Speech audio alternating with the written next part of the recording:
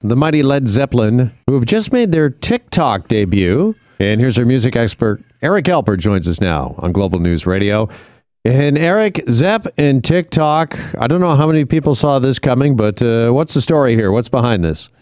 Well, if you go on TikTok, you will see Robert Plant dancing with Jimmy Page. No, I'm only kidding. But that would be actually something pretty amazing if they were on it. But no, it turned out that Led Zeppelin has finally granted their music to be available on TikTok, which does nothing but guarantee a lot of money to be made and also solidifies them with the 8 to 15-year-old crowd that will get a taste for what Led Zeppelin is all about for the next 50 years. I mean, this is it. This is the new radio for classic rock bands, and they follow in the footsteps of the Beatles going on TikTok.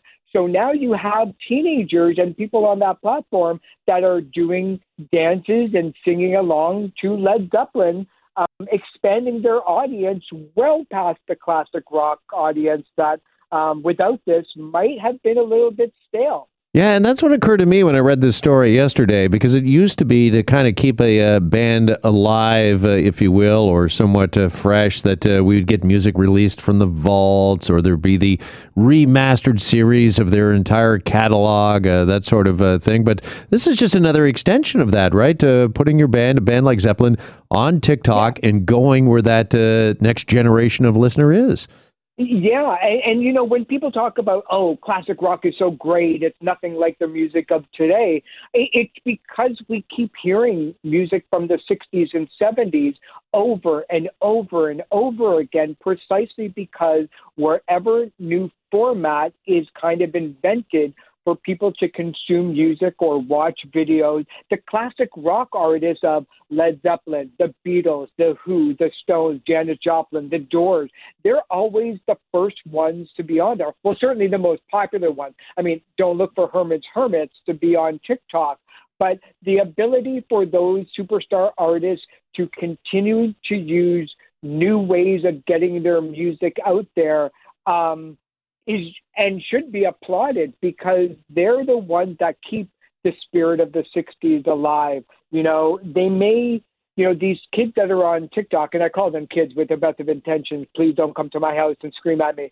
But like these kids that are on TikTok are growing up in homes with vinyl records, with classic rock secondary to their music listening. They're listening to Let It Be by the Beatles and Billie Eilish back to back.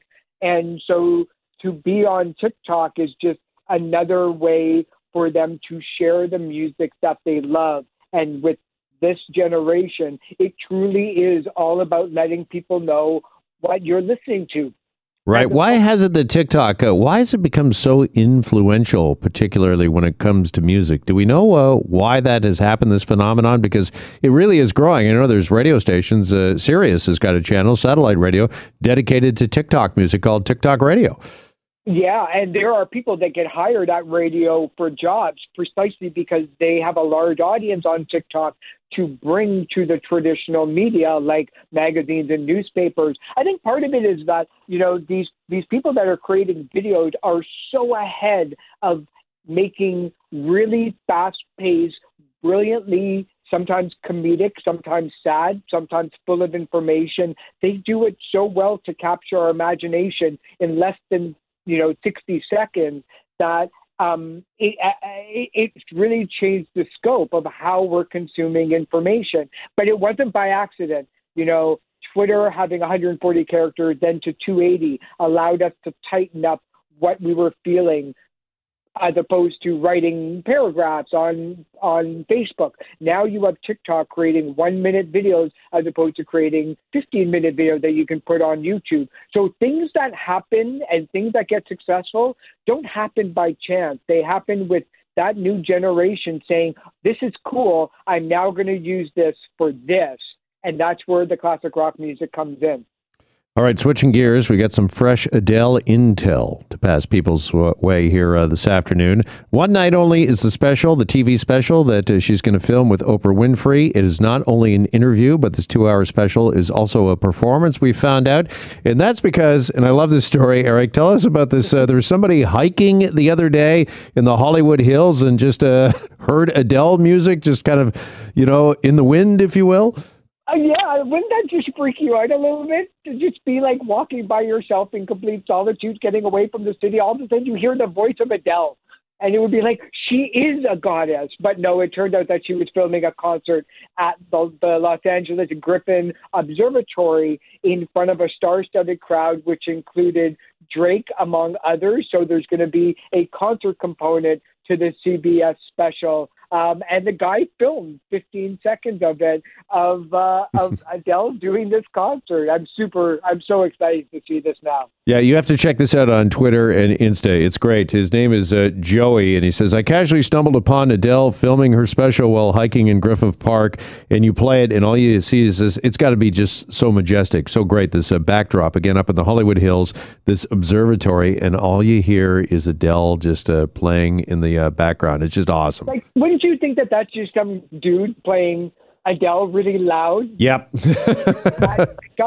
It would be completely lost on me if I was the one out there hiking, without a doubt. By the way, the special is November 14th, and you can see it here in Canada right here on Global. So make sure you check that out, November 14th. Eric, also want to touch today on some sad news here. The passing of really a management icon, Herbie Herbert, who put together Journey and many other bands, and really was a manager that was instrumental, particularly in the late 70s and 80s. Talk to us about this, about kind of establishing what became known as arena rock. Yeah, this guy was it. When you go see a large concert with 20,000 people, Walter Herbie Herbert was the guy to bring concerts from small ballrooms and realize that a lot of money could be made with giant shows, with bigger stages, bigger lights, bigger sound. He managed Santana and Journey and Roxette and the Steve Miller Band. All those four artists, excluding Roxette, which was kind of classic rock, but those three artists in particular really allowed artists to not play 200 dates a year in America. You can play one to everybody who wanted a ticket, and that caused a whole change with the music industry, allowing the music industry to go really busters when it comes to the amount of money that was to be made when you're on the road. So when you are paying $350 for a concert ticket, good or bad, you can thank Herbie for that. But I always thought that he was a brilliant manager that steered some of the legendary artists in the right direction. Yeah, Journey most notably putting Steve Perry together with Neil Schon. And for those that were around, you probably remember in the early 80s, some of those tours really groundbreaking, because it was the first time we saw these large spectacles with the light show, then eventually pyrotechnics, and of course these large screens. All of that innovated by him very early on with Journey and some of those other bands you mentioned. Yeah, so when you're sitting at the last row and you're watching a giant screen and you hear it 4 seconds later, you can thank Herbie for that. All right. Herbie Herbert, longtime manager of Journey, along with the Steve Miller Band, unfortunately passing away yesterday at the age of 73. Eric, thank you for helping us remember him, and thanks for this. We'll talk again. Absolutely, Jeff. We'll talk soon. All right. Music expert Eric Alper with us, and we're back after a break on Global News Radio. Hi, it's Shauna, and I might be a bad parent because my kids think French fries are vegetables. Hey, it's Ryan, and I might be a bad parent because I went out for wings when my wife was in the hospital after giving birth. Johnny here. I might be a bad parent because in my house, the tooth fairy gives pocket change. But we're not alone. Len emailed us and said his 6-year-old daughter's Tarzan moment going from love seat to lazy boy by curtains made him more proud than any dance recital. And Andy left his 2-year-old at the rink. All right, guys, I'm sure we're not alone. Like Andy's kid. For stories and confessions like this, make sure you check out our podcast. It's called Bad Parents, and it's available wherever you get your podcasts. I left a glove at the rink.